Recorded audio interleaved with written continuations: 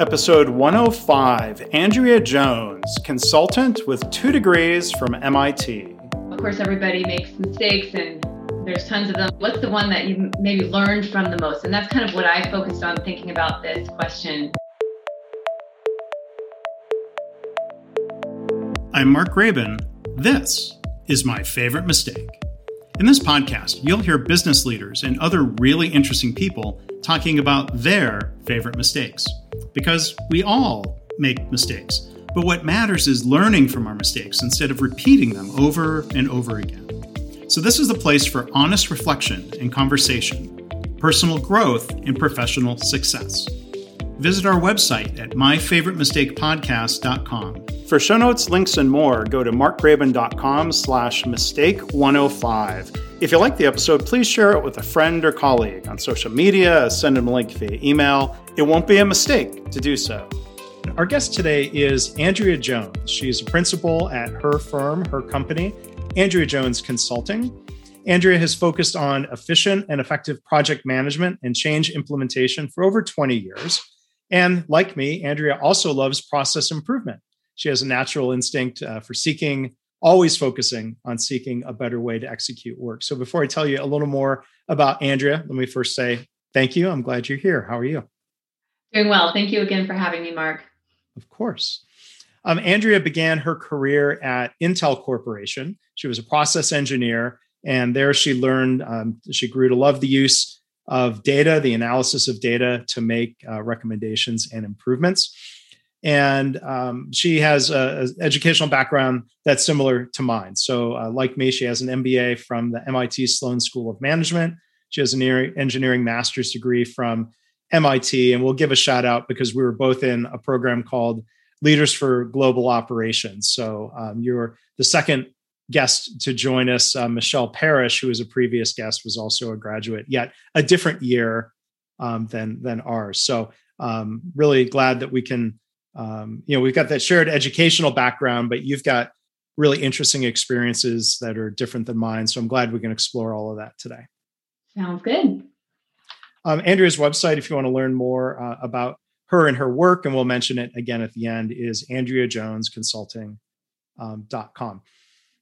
So Andrea, as we normally do here, we dive right into asking a story, thinking back to your career and your different things you've done. What's your favorite mistake? Yes, thanks for asking, Mark. So thinking about this, and of course, everybody makes mistakes, and there's tons of them. And I know you've said this is really not every mistake or a litany, but really what's the one that you maybe learned from the most? And that's kind of what I focused on thinking about this question. And I'll tell the story. So back to finishing that program, the LGO program, many years ago now, I came out of it. I was working at Intel before I started the program. They sponsored me for the program, which meant that they financed my way through the program, which was very generous, and I was super fortunate. And of course, I had to work for them afterwards. And so I got out of school and went back to work at Intel. Previously, I had been an engineer in the factory, as you sort of mentioned, a process engineer. And I thought, I have an MBA, I can do marketing, which, maybe I could do marketing. But at the time, I started back at Intel, and I'd been in the marketing group for not, very long, maybe several weeks. And they had hired a consulting firm to evaluate sales and marketing and decided that they were too large and were going to offer certain people voluntary separation packages.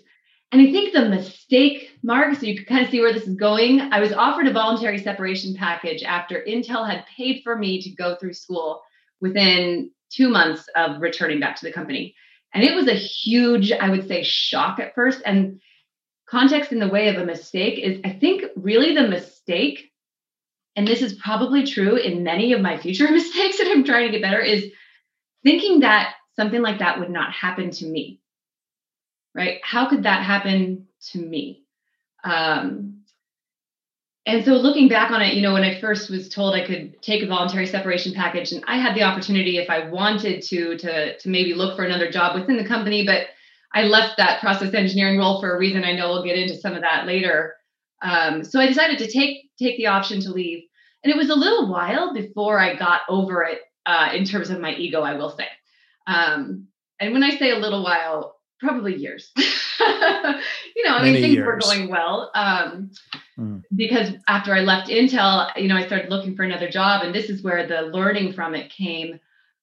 I had really been focusing my career at that company, great company, super fortunate, like I said before, but hadn't considered the wider world. And so experiencing that and being sort of thrown into the wider world, I discovered this role that I'm in now, which is consulting. And the reason I really started it is, I started thinking about what I wanted in my life and how I wanted things to go. My husband and I had only been married for a few years. We wanted a family. And so I decided to start my own consulting company. Born out of that, mistake of kind of thinking some sort of, failure like that would never happen to me, turned my life into a completely different direction. I'm very fortunate looking back. So did you join Intel right out of undergrad? Is that right? I did. In fact, I finished undergrad and then I did this master's program. Before MIT, I did another master's program in chemistry. And it was with the University of Oregon. I think they still have this materials science focusing on semiconductor processing. So I had an internship with Intel while I was getting my first master's. And then I worked for them basically full time, took night school for a year, and then finished that up and started out of Intel. So yeah, it was really my first job. Yeah. So, it sounds like you had been in many ways, like very committed to the company. They were committed to you. Like you said, sending you to MIT was a great investment that they made in you. But so I'm curious to hear just a little bit more of when you're saying, well, yeah, that wouldn't have happened to you. Was there, like you said, it took a while to get over it. Was there sort of an emotional hangover from that? Did that affect your ability to move into other things, or what was the impact of that?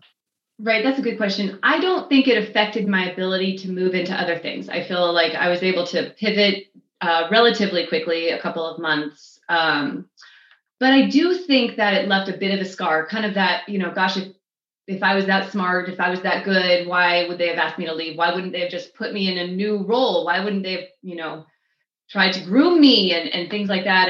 And so I think that sort of lack of humility maybe is the best way to describe it.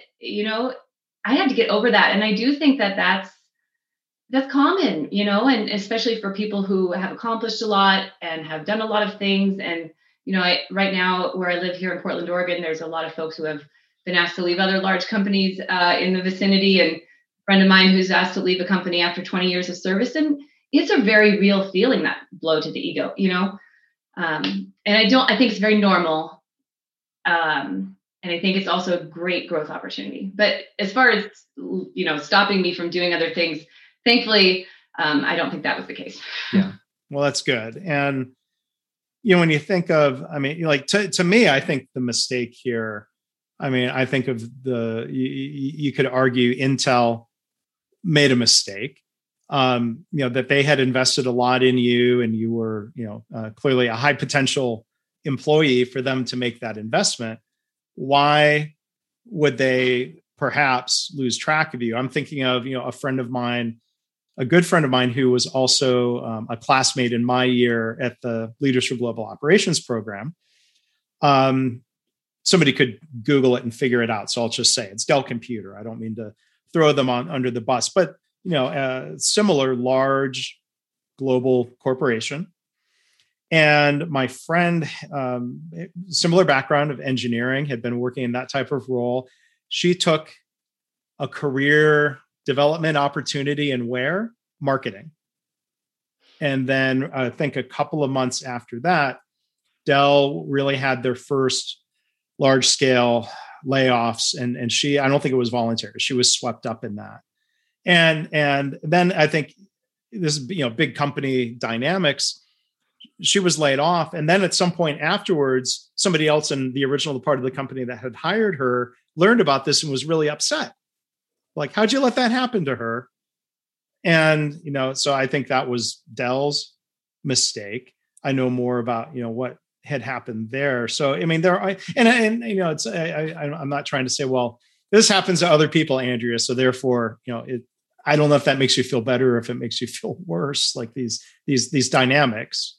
Well, at this point, I'm definitely over it, and I think you're right. The mistake could go both ways for sure, and it's sad that large companies, good people can get swept up, like you said. Just it's a numbers thing; it just has to be cut. They're not really looking at individuals, um, But that kind of has shaped the way that I've worked going forward with my consulting firm, right? Which is we call it the time value of life. And we really prioritize that people have a whole life outside of just what they're doing for work. I think that work is very rewarding. Meaningful paid work gives people self-esteem. It values their human dignity. It's a creative outlet. You feel like you're offering something to the world in a way that's obviously valued because you're, again, getting paid for it. It just doesn't have to be all or nothing. And the Intel job was very all. It was time consuming. The factory was, you had to be available at any point during the day and not just the work week, also the weekends. I don't believe that culture has completely changed from some of the engineering departments. And that's not really always conducive with real life. And then, you think that that's the only thing you can do is work all the time, but really the option is to just not work at all. That's the alternative. And what I've learned over the years now is that's patently untrue. There are so many ways to make work, fulfilling work, happen in between those two extremes.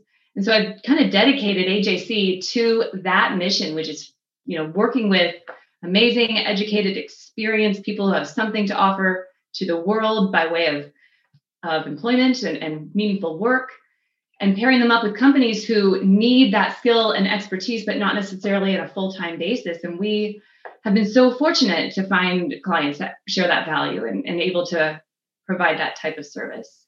Yeah. So, I'd like to hear more about that. And, for context, I work mainly as a solopreneur, if you will. I sometimes work with other firms. You've built a firm with a lot of people. So that's a whole different level of commitment and responsibility. I mean, I was wondering if you can tell the audience, kind of more about building that firm and how have you maintained that sort of balance of focusing on the time value of life as a mother, as a wife, as the owner of the business?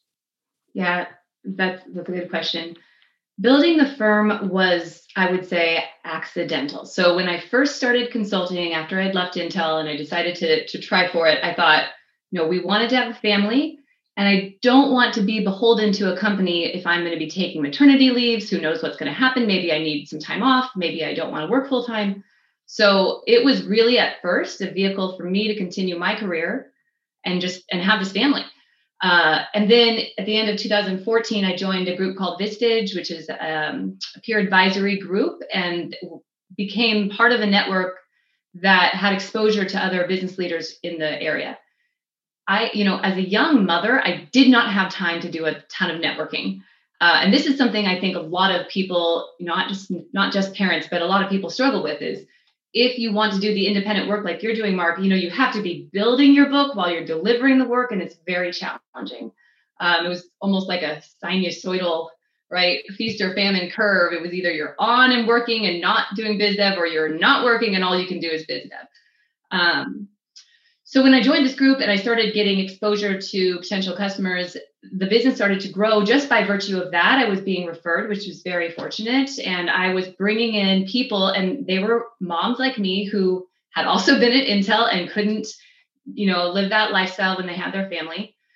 And it was kind of overflow. I didn't set out to start a firm. And I had some peers that had been consulting, maybe more toward the tail end of their career, that they gave me some bad stories about managing people, how hard it is. And, you're dealing with people all the time. And I was like, ooh, I must not want to do that. So that might have been a mistake too, because I think I had the blinders on at first about that. I was like, oh, I definitely, it was bad for these guys, so it'd probably be bad for me. And that was a mistake because I love managing people. And it turns out that I really like people and I really believe in people. And so, starting to work with other people and growing the business and bringing in people now as employees, I find that the only reason I'm continuing this business many days is because of the people. If I wasn't serving these people and I didn't believe so strongly how much they have to offer, I just don't think I'd do it. So, it's a time in life kind of thing. I don't know if I could have had the time while we were actively still having newborns to grow the business. It didn't actually start until, my youngest was 1, the growth. But now looking back, I wish I would have maybe at least been open to that earlier, because it's just very rewarding. So was part of that, you mentioned moms in particular, was that meeting other women who were kind of looking for a similar type of work-life integration or wanting to do a job that they cared about, but didn't have to be a full-time, yet alone 24/7, Intel, like you said, running literally around the clock by the nature of their business. But did you, was it a matter of I'm curious, let me ask you a different way. The balance between you were doing good work, clearly, because that's what leads to referrals. You're busy and meeting women that you could describe as talents. You've got client needs, you're finding talent. You're like, I can try to put them together. It was a little bit of both. Yeah. And again, at first it was women that I had personally worked with when I was at Intel in the factory, other engineers. And that's how it started. And then it just grew by word of mouth, because once you start telling people, hey, would you like to do, well-paid, intellectually challenging, meaningful work that helps somebody else 15, 20, 25 hours a week and not have to find it yourself? It's like, we call it fondly the unicorn of work. It's like the almost impossible thing that it's really hard to find.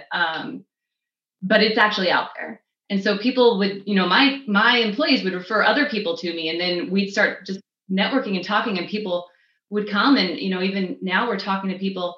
The hardest part sometimes is there's not enough work for everybody who would like to do this type of work. So then my mission now is to grow the business, because I want to provide that type of work for people who want to do it. Yeah. I wonder if, so I'm curious, what's the effect of the pandemic? Does a lot of myself and others have shifted to more of a virtual model? It's not that traditional kind of full-time on-site model. Has a shift to more virtual work made it easier to do work that's a little more part-time for these individuals? Absolutely. Yeah. We were very fortunate in the sense that we have to have a pretty lean and mean overhead model. Mark, I'm sure you can appreciate that. So we don't have an office. We've never had an office. Everybody's always worked from home or gone into client sites when necessary. So when the pandemic hit, it was just, instead of doing 1 or 2 meetings a week at the client site, you were just doing them over this type of channel, a virtual channel. And that was not hard for us. We were set up that way. We all had our, infrastructure in place. Also, we help put in place as project managers, you mentioned before, and process people and change people. We help with all kinds of change, one of them being moving people into cloud-based systems, where now turns out that anybody who didn't already have a cloud-based system really wanted one. So we were just fortunate to get some of that work. So the pandemic's been great. And then I look at the moms, not everybody who works for me is a mom, not even everybody is a woman. But the moms I do have, with the kids being at home for school, I have 4 kids now. They're in 7th grade, 5th grade, 3rd grade, and 1st grade. It is not easy when they are all home and you're trying to get them on their stuff. Trying to hold down a full-time job while doing that is next to impossible. But trying to maintain 15 to 20 hours a week is totally possible, and a welcome break, actually. Yeah. Are there times from a managing client expectations standpoint where you have to sort of sometimes draw some boundaries and make sure that, if somebody's working well with a client, there might be a tendency for that work to then expand? Yes, there's always that. And our team is very talented, so that does happen. I can't say we're perfect. We have a couple of things we try to do. One is we try to provide an account manager for our clients, which is either myself or Barry, my head of operations, so that if that type of scope creep does happen, the consultant can tell us about it and they don't have to go to the client and push back, because it doesn't feel good to have to do that. And then vice versa, if the client, has some sort of feedback for the consultant, they can tell us, and we are able to mediate that with the minimal amount of, conflict or emotional response. So that's been very valuable. And then I think everybody, I'd be curious to know if you've experienced this in the last year of doing these interviews. People just kind of understand now. Whereas before you kept your home at home and your work was work, and, heaven forbid that, your kid would interrupt you in the middle of a call. I mean, that's just life. That's life. And people are very, very gracious about it, I would say, these days. I've found that. So, I mean, that's an interesting point where, I would say anymore, it would really be viewed as a mistake for somebody on a Zoom meeting, Zoom conference call, to get upset or snippy about the dog barking or a kid coming in the room. I think generally people would say, hey, look, these are challenging times, have a little grace, cut people some slack. Will that extend back to circumstances of work-life balance that aren't as visible? Like when that child runs through the screen, like that's really clear and obvious. And like you might say, oh, the kid's cute. No, it's okay. Back to a regular workplace where somebody needs time away from work for what might seem like sort of an invisible reason. I wonder if people will continue extending that grace, or if it's going to be different. I hope so. And I'm glad you're bringing it up, because I think there is a huge opportunity that we have to allow for a bit more flexibility, whether people are in a full-time role or not. It's not inconceivable to say, here's the expectations I have for, results, right? Presentations to be done, this to be ready, whatever, and by these times, and then let adults figure out how to do it. Seems reasonable to me. That's how we've built our business. So I guess I think setting really clear expectations up front, if you can, will lead to that.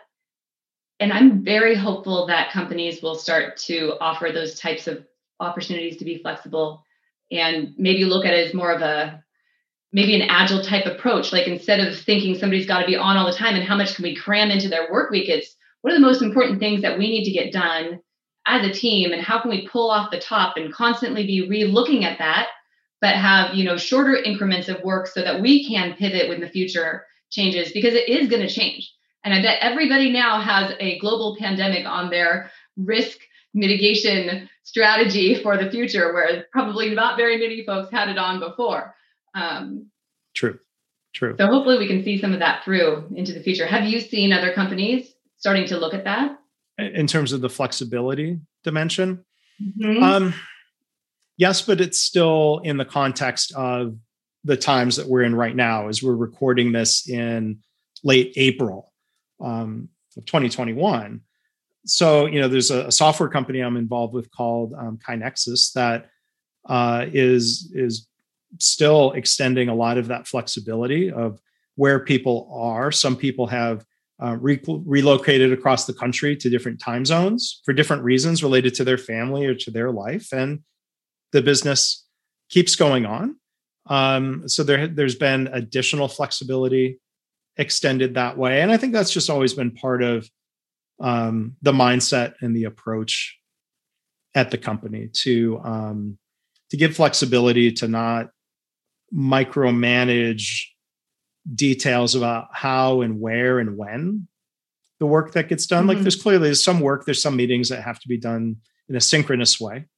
And then there's a lot of work that doesn't have to be. I think a lot of that's born from, the CEO, Dr. Greg Jacobson, who was one of the early guests in this podcast. I listened to that one.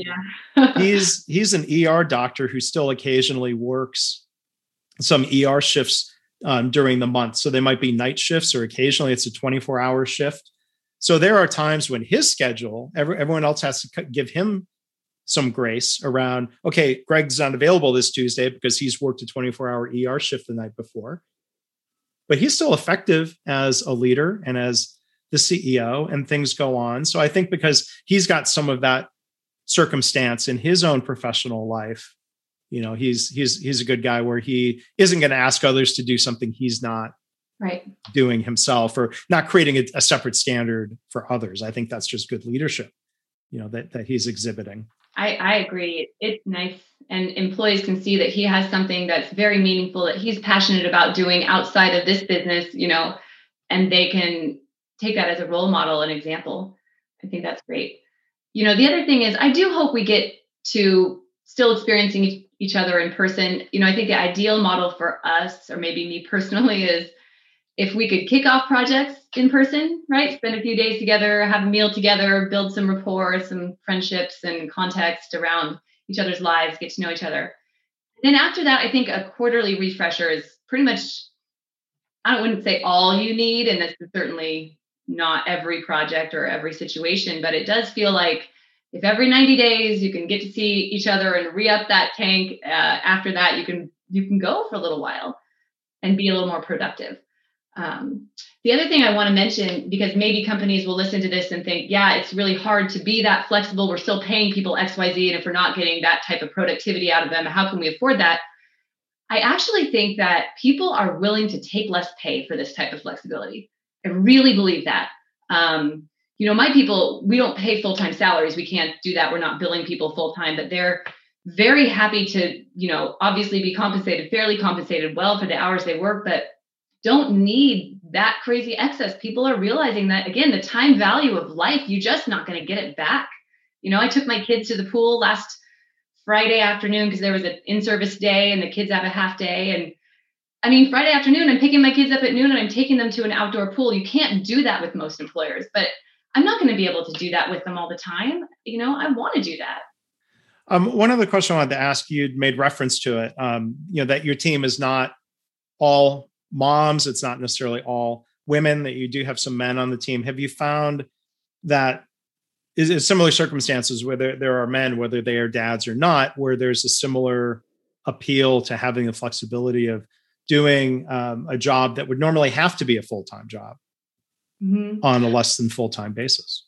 We had a dad on our bench, and his wife is a radiologist. So, he was in a sort of flip model situation and loved the model. We have two gentlemen that are, maybe they've worked a full and productive career and are like, and I think this is another wonderful and unexplored, untapped resource or demographic, is the almost retirees. Like if you've been working full-time plus for 40 years and you don't want to step away from it completely, you have a lot to offer, but you also don't want to push those kind of hours anymore. We have some folks in that situation, women, men, I think it's great. And our clients are benefiting from their expertise. I've seen that work really well. There's a large, really well-known, lean management process improvement firm that it's not exclusively their model, but generally they'll take somebody who's been a plant manager, vice president of manufacturing. They take an early-ish retirement from their company. And then they can, at least at the time, they could choose, did they want to work how many weeks a month? Full-time, 3 weeks a month, 2 weeks a month. I don't know if they let anyone work just 1 week a month, but I think it was a similar type of thing. So and then, I'd be curious to see as expectations evolve for different reasons. Are there, younger people whose personal family overall situation makes that compatible for them too? Definitely. Yeah. I think there's a lot of things people want to do in life. I don't think everybody thinks it's all about money these days. If they ever did, right, that might have just been a perception. And for us too, right, we could obviously be a more profitable company if I was pushing everybody out at more than full-time billables and paying them all salaries and recouping the excess. That doesn't feel good. It doesn't sit right. It doesn't align with our beliefs at all. We want to be doing this for helping people and feeling like we're really contributing. So again, our guest has been Andrea Jones. Her firm is Andrea Jones Consulting. And one other thing I'd like to touch on before we wrap up, because I know we have a shared interest in this idea of thinking about change as a series of experiments. So I wonder if you could share some of your thoughts on what that means to you. Why is that important? Yes, thank you for asking. I think that life is about trying things and recognizing that they're not always going to turn out the way you thought they would, maybe when you got started. The consulting company, case in point, right? I didn't think I would consult. I thought I would be at Intel. I didn't think I'd have employees. Turns out that's great. I love it. And I think, you've probably heard people say, fail often, fail quickly, fail fast. But the difference is you have to be ready to admit that, right? And to really accept reality. So if you can say, this didn't go well, and mea culpa it if it's your fault, and almost to a fault. If you can admit or accept some level of the blame, especially as a leader, I think everybody will be much more open to having a productive conversation about what really happened without getting to that feeling of I'm being blamed for this and fear, and gets you past it faster. And it's just, like you said, it's an experiment. And I think Simon Sinek is now going and calling this an infinite game. Have you heard this new phrase from him? No. He got a book. That work and life in general is an infinite game. It's not a game where there's a finite point that you have to win or lose, right? It's going to keep going. So because of that, we get to experiment. We get to make these mistakes. We get to try again. And if we can admit that and show that level of vulnerability with those around us, especially in leadership positions, everybody's just going to get there a whole lot faster. And I love that, right? I make little mistakes, every single day. Like just this morning, I sent out an invoice without putting a specific piece of information on it that I probably should have put on it. And I will not make that mistake again. Just little things that happen. But without being open to knowing, I'm fallible. And maybe that's the whole theme of this. I can make mistakes and it's going to be okay. It's going to be okay. And we're all in it together. If you can have a team that's there to support you, all the much better, and it's just human. And we're all in it together. We want to help each other be better. Yeah. We all make mistakes. And this harkens back to more, I think this was Richard Nixon Watergate era phrase. It's not the crime, it's the cover up. And I'm not saying mistakes are crimes, but like you said, when people are pressured, when there's a culture of fear where they can't speak up, then that means mistakes just keep going and perpetuating. I don't know all the details about it, but I saw a story from Ontario, Canada the other day where the headline was, 6 patients had been mistakenly injected with saline instead of vaccine. Now, the vaccine from Pfizer gets diluted with saline. And so at some point, somebody discovered, and I'm guessing that there are process checks where what I do know from looking at vaccination sites is that the vials are tracked and counted very carefully for traceability, and it's logged on your vaccine card and all that. So at some point, there must have been an oh bleep moment where somebody realized, okay, our count is off. We've got this vial and what happened, and somebody was able to trace through and figure out we must have injected them with saline. Like this couldn't have been necessarily observed, but you would have to kind of kind of problem solve your way to figuring out that must have been what happened.